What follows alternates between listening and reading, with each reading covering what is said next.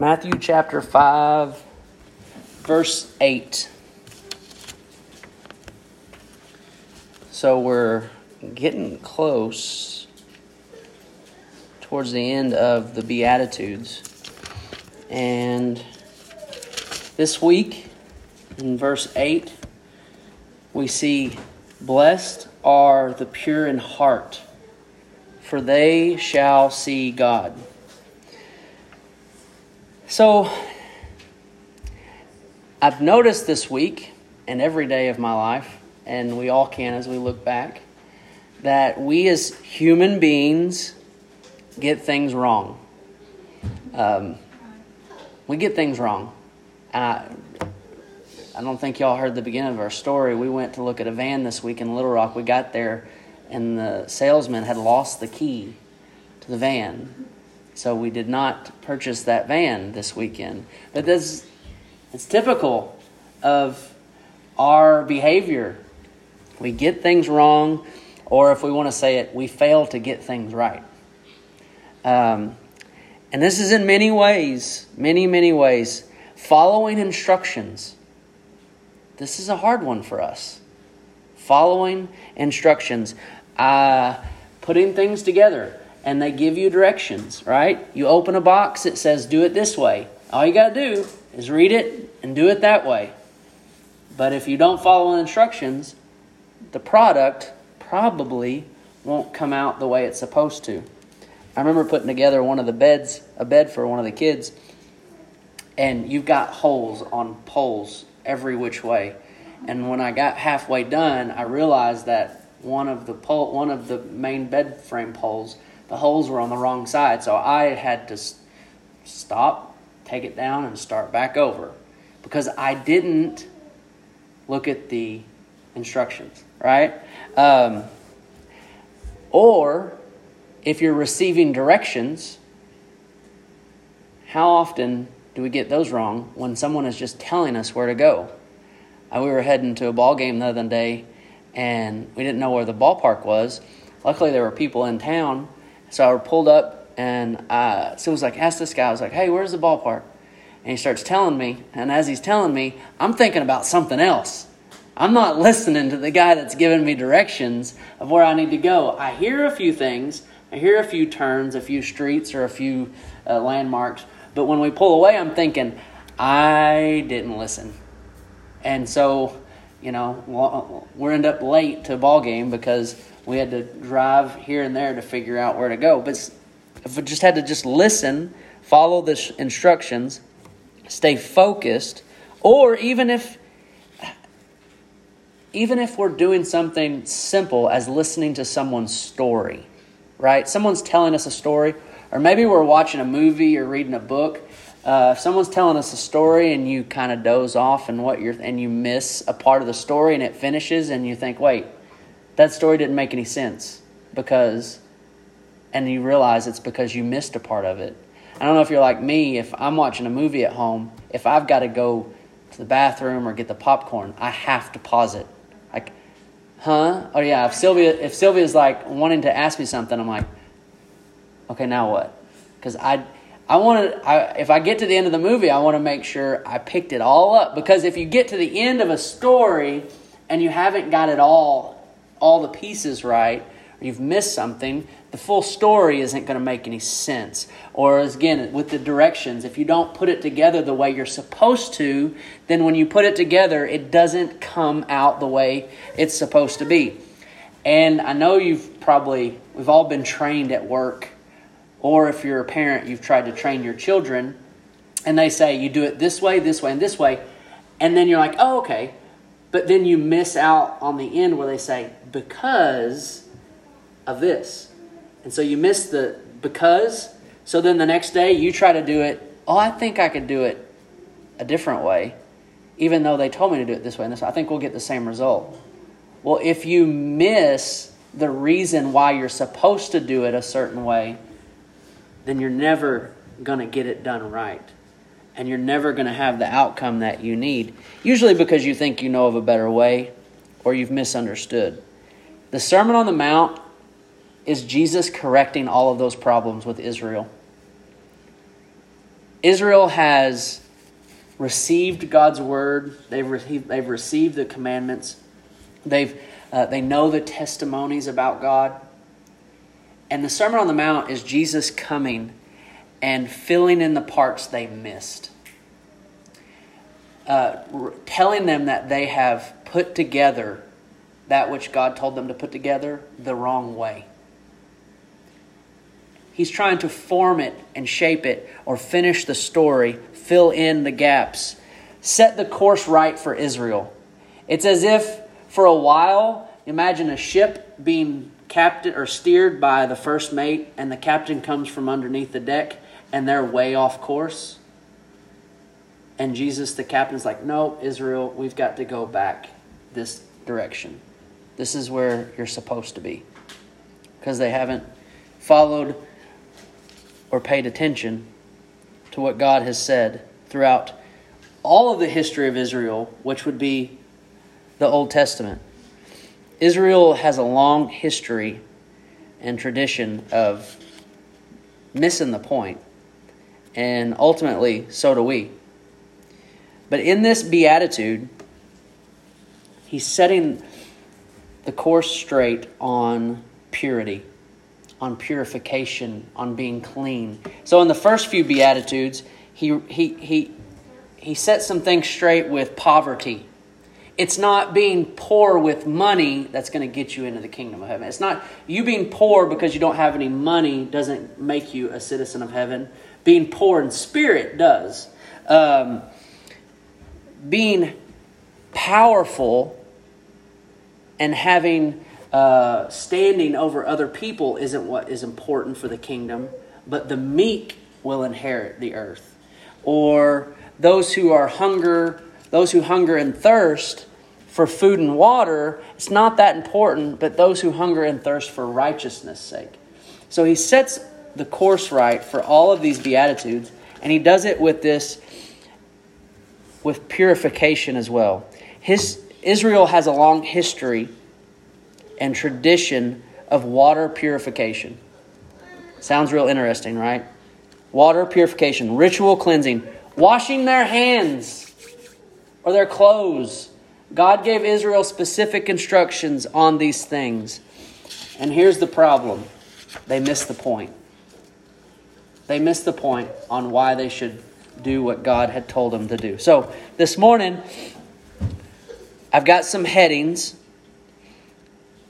that have come to mind as I was thinking through this, and I just want to walk through these.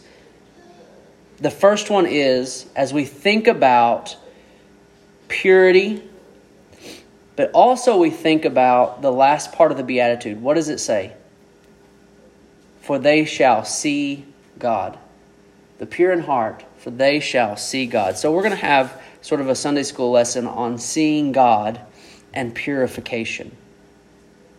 So the first heading that I have is no one can see God.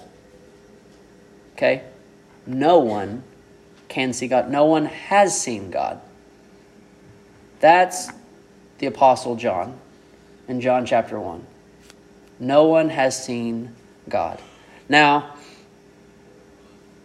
the Bible is clear in telling us indirectly and directly that no one has seen God. John does it. He says no one has seen God. And God does take form, right? The angel of the Lord, a burning bush. God does take form, and people have seen that. Isaiah saw God in a vision, right? So there are different ways that God has revealed himself in the Old Testament, but to plainly see God isn't possible. And when you read Scripture, you kind of pick up on this. Because what happens when God does appear in some form to a person? What is their first response? Oh, yay. No, it's fear, right? They know that there's something about being in God's presence that isn't good. And so we get this sense as we read through the Old Testament that people who encounter God or even heavenly beings realize that they cannot see God. Now, what's the main reason that keeps us from seeing God? And we read Exodus 33, and Moses says, hey, God, I want to see you. Like, I want to see you. Because he's going into the promised land, and he's doing this big thing, and God has actually said, you know what? I'm not going with y'all because of the way you behave. I'm not going with you. And Moses says, well, then I don't want to go if you're not going. And he takes it a step further, and he's like, if you have found favor in me, I just want you to show yourself to me. I want to see your glory. Well, no man can see God's glory. And we'll look back at that in just a minute. But what keeps us from seeing God? Two things. One, this is kind of too simple. The thing that keeps us from seeing God is, one, God, and two, us. God, in his being, in his characteristics, in his infinite holiness and righteousness, is the number one reason why we cannot see God. Wednesday night with the kids, and we brought this up with the teenagers, we saw that God is infinite. And on Wednesday nights, on our youth Wednesday night, we're going through who God is. We're learning about God. And we saw that he was infinite. He is infinite in his being and his characteristics. His holiness is infinite. His righteousness is infinite. Now imagine a light with infinite power. Because what do we say God is? God is light. And in him is no darkness at all. Imagine a light with infinite power. You could not be in its presence. Now, the first thing was God, and the second thing is us, our person and our being. If God is light, then we are dark. Our nature, our being compared to God is evil. It is wickedness. Now, we don't want to go around and say, you're evil, you're wicked. But in comparison to God, our being, our nature is anti-God. It is wicked. Now, what does light do to darkness? It destroys it. Darkness is the absence of light. So when you have darkness and light appears, the darkness is gone. And in the same sense, that would be us. That would have been Moses on the rock. He said, God, I want to see your glory.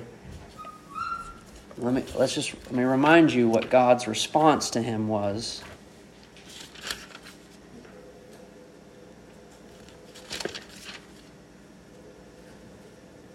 You cannot see my face, for man shall not see me and live. Exodus 33:20. Man shall not see me and live. Light destroys darkness. Good overcomes evil. Now, we've kind of got to get past this sense that we say that, sinners go to hell and saints and believers go to heaven because sin can't be in the presence of God. Now that seems like a pretty fair statement, that sin can't be in the presence of God. Because, just kind of thinking through it. But if you look through Scripture, God can be in the presence of sin.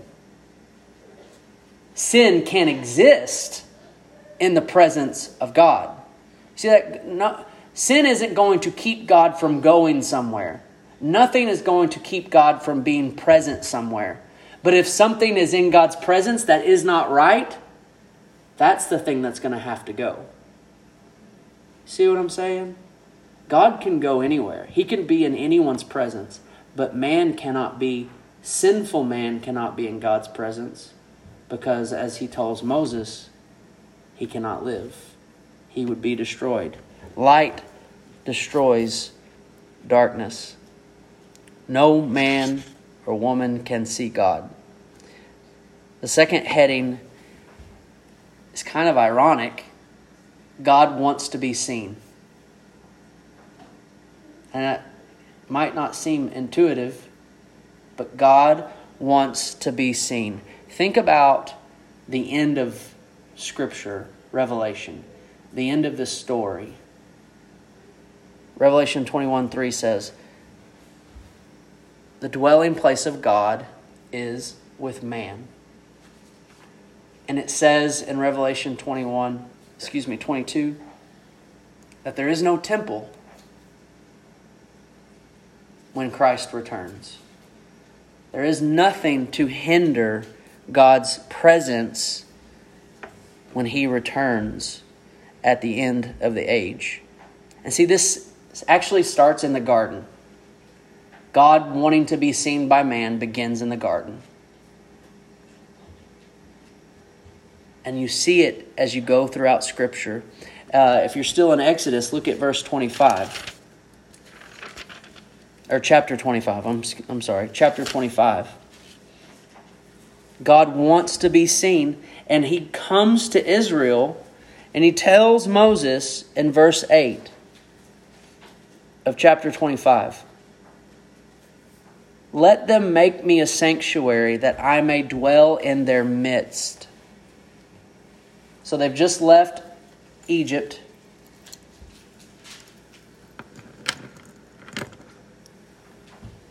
God has given them the law. And He says, I want to be in their midst. I want to dwell among them. So build this sanctuary. Build this tabernacle. But you still have this problem, don't you? Of God's character, of God's infinite being and holiness and righteousness, dwelling among a sinful people. That's still a problem. There is a book that we have for our kids. I can't remember what it's called. The Garden, the Curtain, and the Cross. The Garden, the Curtain, and the Cross. And it begins with God creating the Garden of Eden. And God dwells with Adam and Eve. And what does Adam and Eve do? But they sin. And what does He do? He removes them from the garden. And He says in the book, paraphrasing Scripture, because of your sin, you cannot come in. All right, so He tells Moses, create this tabernacle because I want to dwell in your midst. However, because of your sin, even now still, you can't come in.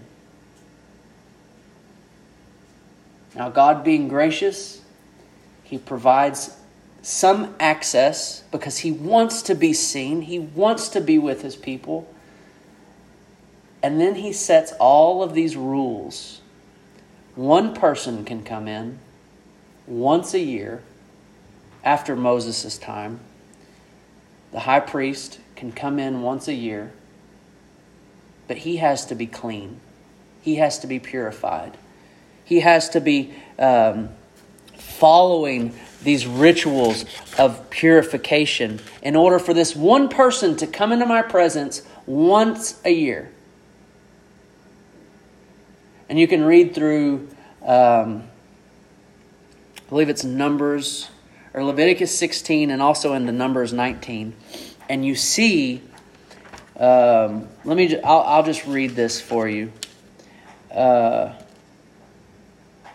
the Day of Atonement where Aaron or the high priest can come in, he can come in, but he has to wear a holy linen coat and an undergarment that is holy. And he shall bathe his body in water. He has to be clean before he can go into the presence of God. And you see it even further. I believe, if I'm not mistaken, there are multiple sacrifices that have to be made. And after each one, this high priest has to bathe again. And then even throughout the people of Israel, God sets rules and standards. Say, if you touch this, if you do that, if you encounter this person, you are unclean, unclean, unclean, and you got to go take a bath. Like he says that. You got to go take a bath. And you got to wash your clothes. And he sets all of these purification rituals and commandments because he's reminding them, because of your sin, you can't come in. But he's being gracious to them. And he's giving them these laws and these rituals to follow for the sake of his relationship with them. But here's the next heading of this lesson. Israel misses the big picture, right? They didn't put the thing together because they weren't following the instructions properly. They didn't understand the point of the story because they were missing a piece, or they just weren't paying attention. Israel gets caught up in all of this, and they get caught up in the physical part. And they become a people who like to wash their hands, basically. You see in Matthew, and there's a section in Matthew where the Pharisees see Jesus and his disciples, and they're eating, but they caught them without washing their hands. And they say to Jesus and his disciples, do you and your disciples not follow, pay attention, the traditions? Not the commands of God, but the traditions of washing before they eat. See, Israel missed the big picture. They got caught up in this idea of physically washing and missed the spiritual. They forgot about, because of your sin, you can't come in. And they started thinking about, well, I'm actually, because I wash the way I'm supposed to, I stay away from the unclean things that I'm supposed to, I'm okay. They start to think they're something. And then they start to judge and condemn those who are not doing these things. They missed the whole point. Because of your sin, you can't come in, but I, God, can cleanse you. I, God, can cleanse you. David figured it out. Look at Psalm 24.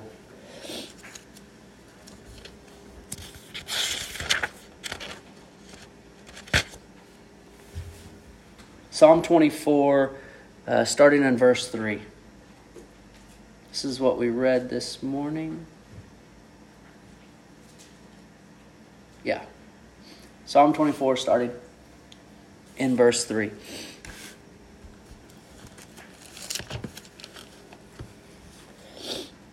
Who shall ascend the hill of the Lord? And who shall stand in his holy place? It's a big question. His answer, verse 4, he who has clean hands and a pure heart. Now let's think about this for a second. Do you think that David is saying those who can stand before God are those who have a pure heart and wash their hands? No. These things go together. Clean hands and a pure heart are almost one and the same thing. Clean hands is actually a fruit of a pure heart. Jesus tells these Pharisees who said, you guys didn't wash your hands before you ate. Jesus says, I'm not concerned with what's outside and coming in. I'm more concerned about what's inside and coming out. I'm concerned about the condition of your heart. And then therefore, I can see your behavior. Are your hands clean or not based on your heart? Not, oh, they're good because they wash their hands. Jesus is looking at the heart. And clean hands, he describes clean hands in the end of verse 4, and a pure heart. He who does not lift up his soul to what is false and does not swear deceitfully. This is those who have a pure heart and clean hands. Turn the page over a few to Psalm 51. David here again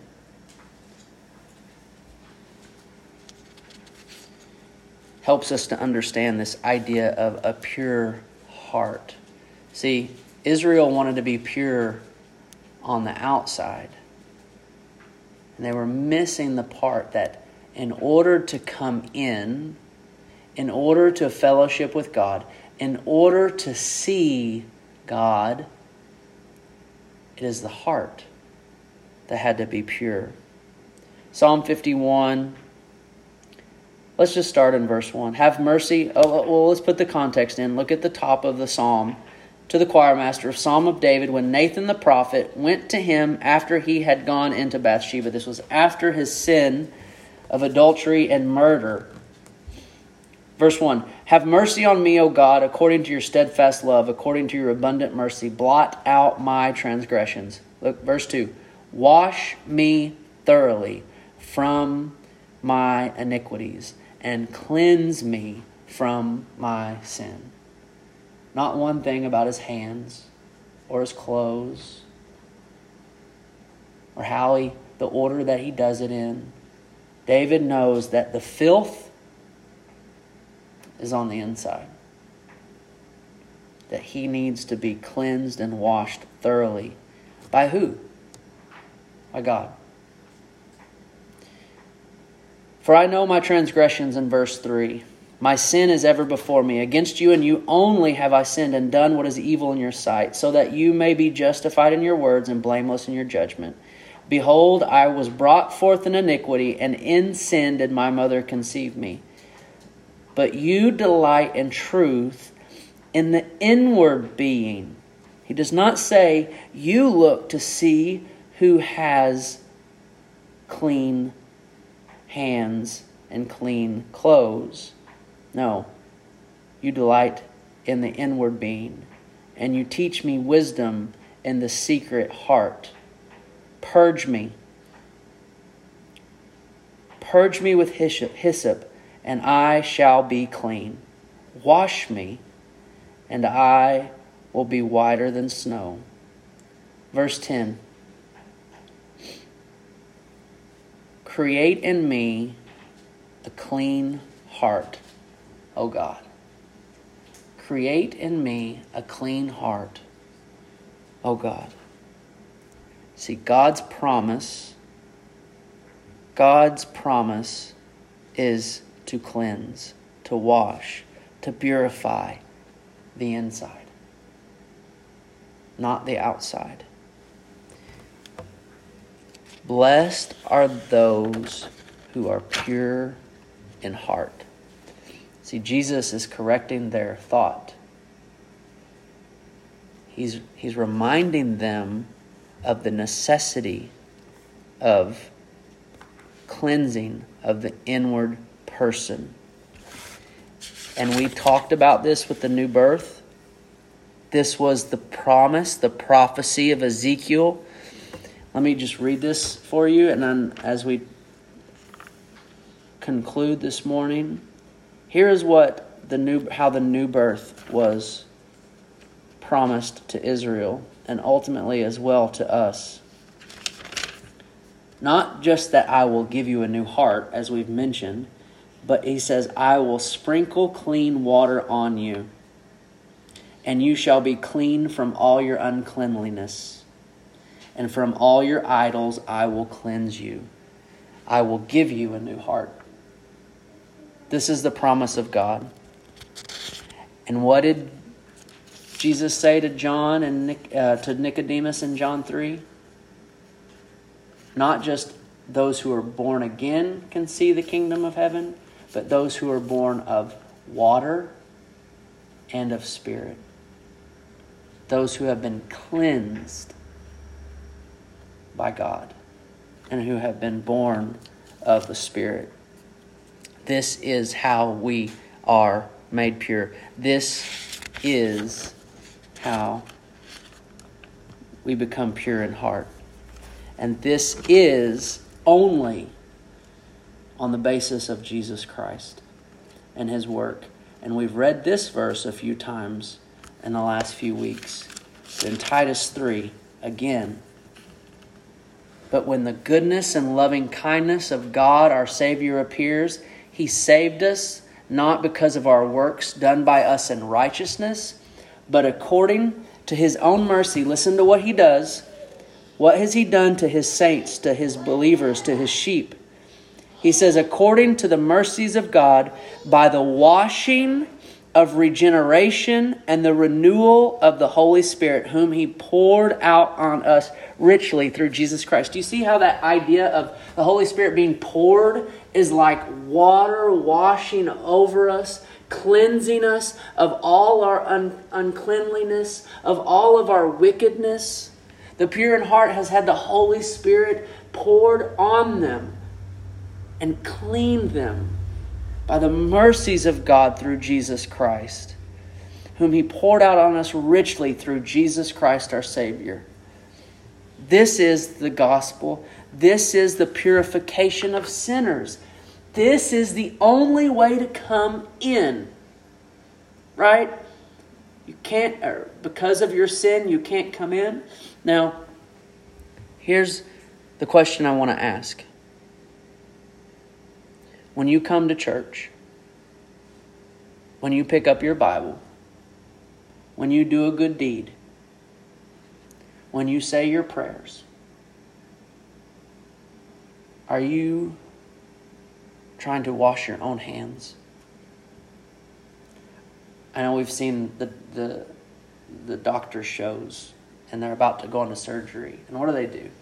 They take their soap and they scrub and they scrub and they scrub from the tip of their fingers to their elbows because they want to get all the uncleanliness off of them. And they scrub and they do it and then they dry off, and I think they even do it again. Or we've seen those murder mystery shows where someone's committed the crime, and what do? They've got the evidence all over them, and they have to scrub and they scrub and they scrub to get all of it all off, and they hope they can get it all off. But here's the reality. In all of your religious things, if you're just trying to scrub off the uncleanliness, if you're trying to just get rid of that sin so you can come in, if you're just working to the bone trying to make yourself clean, you can't.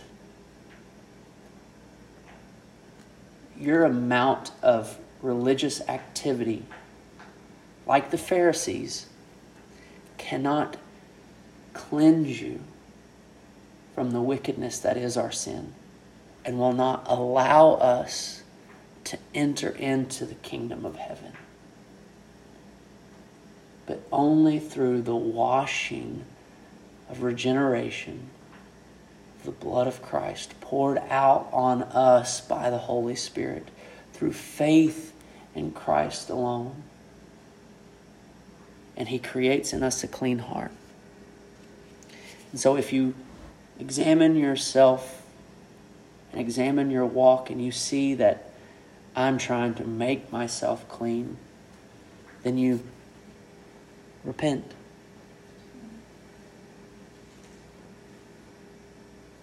And you tell the Lord, I cannot do it. I cannot cleanse myself. I cannot make me whole. I cannot wash myself white as snow. But fall to the foot of the cross and let the blood of Christ wash over you. Peter tells the elders in Jerusalem, and God, who knows the heart, bore witness to the Gentiles by giving them the Holy Spirit, just as He did us. And He made no distinction between us and them, having cleansed their hearts by faith must be purified by the blood of Christ. And I love this passage in Hebrews. Turn to Hebrews chapter 9, and we're going to finish here. Hebrews chapter 9,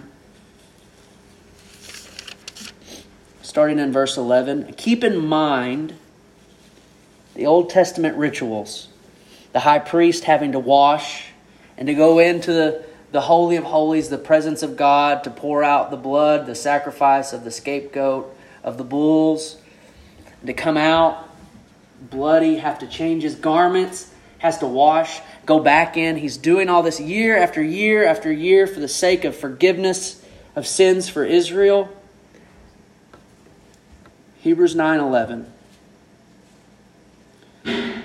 But when Christ appeared as a high priest of the good things that have come, then through the greater and more perfect tent, so that's in a reference to the tabernacle, okay?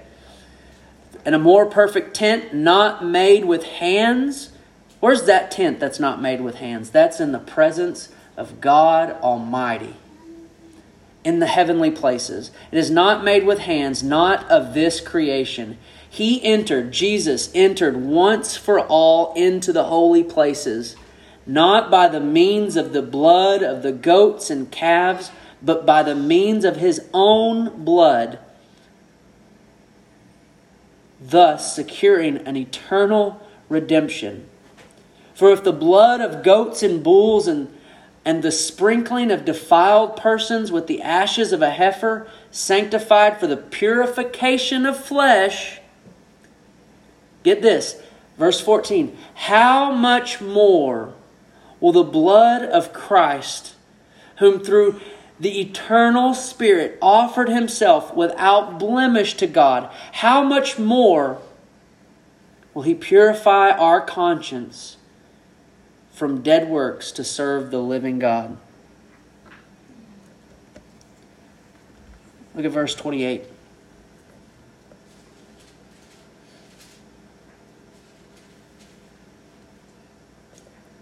So Christ, having been offered once to bear the sins of many, will appear a second time, not to deal with sin, but to save those who are eagerly waiting for him. Keep this in mind. Blessed are the pure in heart, for they will see God. That verse says that God will appear in Christ a second time, not to deal with sin, but to save those who are eagerly waiting on him. And in that moment, you will see God. You will see God as he is eternally, without hindrance.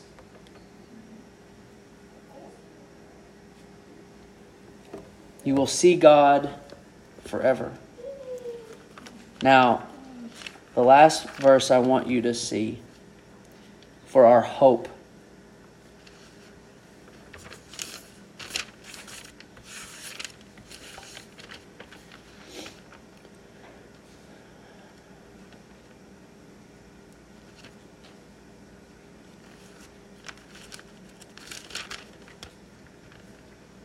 Verse 19 of chapter 10 in Hebrews.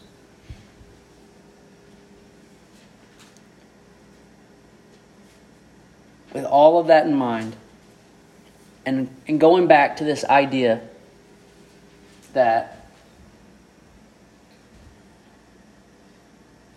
Adam and Eve were kicked out of the garden because of their sin, they could not stay in. Those who were in the tabernacle, or those who built the tabernacle, those who built the temples, could not walk into the presence of God because of their sin.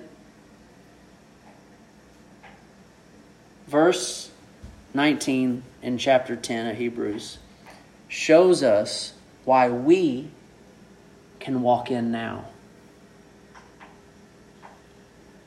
Therefore, brothers, since we have confidence to enter the holy places that which were cut off because of sin. We can enter the holy places by the blood of Jesus, by the new and living way that He opened for us through the curtain. Now, the Holy of Holies was blocked off by a curtain. And in the temple, it was like 60 feet tall. And it was double embroidered. I don't even know. It was thick. And when Christ took His last breath, the curtain tore in two from top to bottom.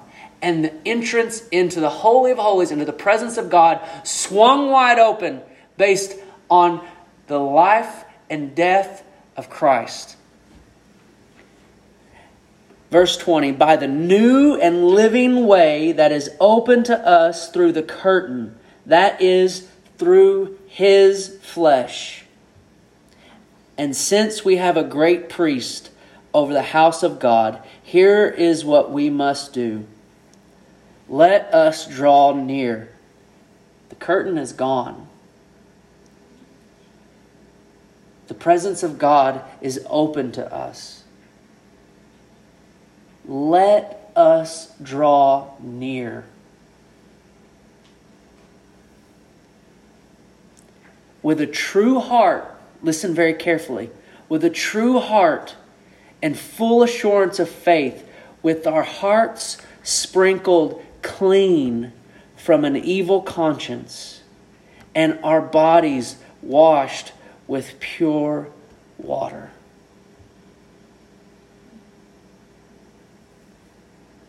Let us hold fast the confession of our hope without wavering. For He who promised is faithful. Blessed are the pure in heart, for they will see God. Now tonight, I want us to just think about seeing God spiritually right now, seeing God physically for all eternity. And to know that those who see God are transformed by God. We will do that this evening. Let's turn to the Lord in prayer.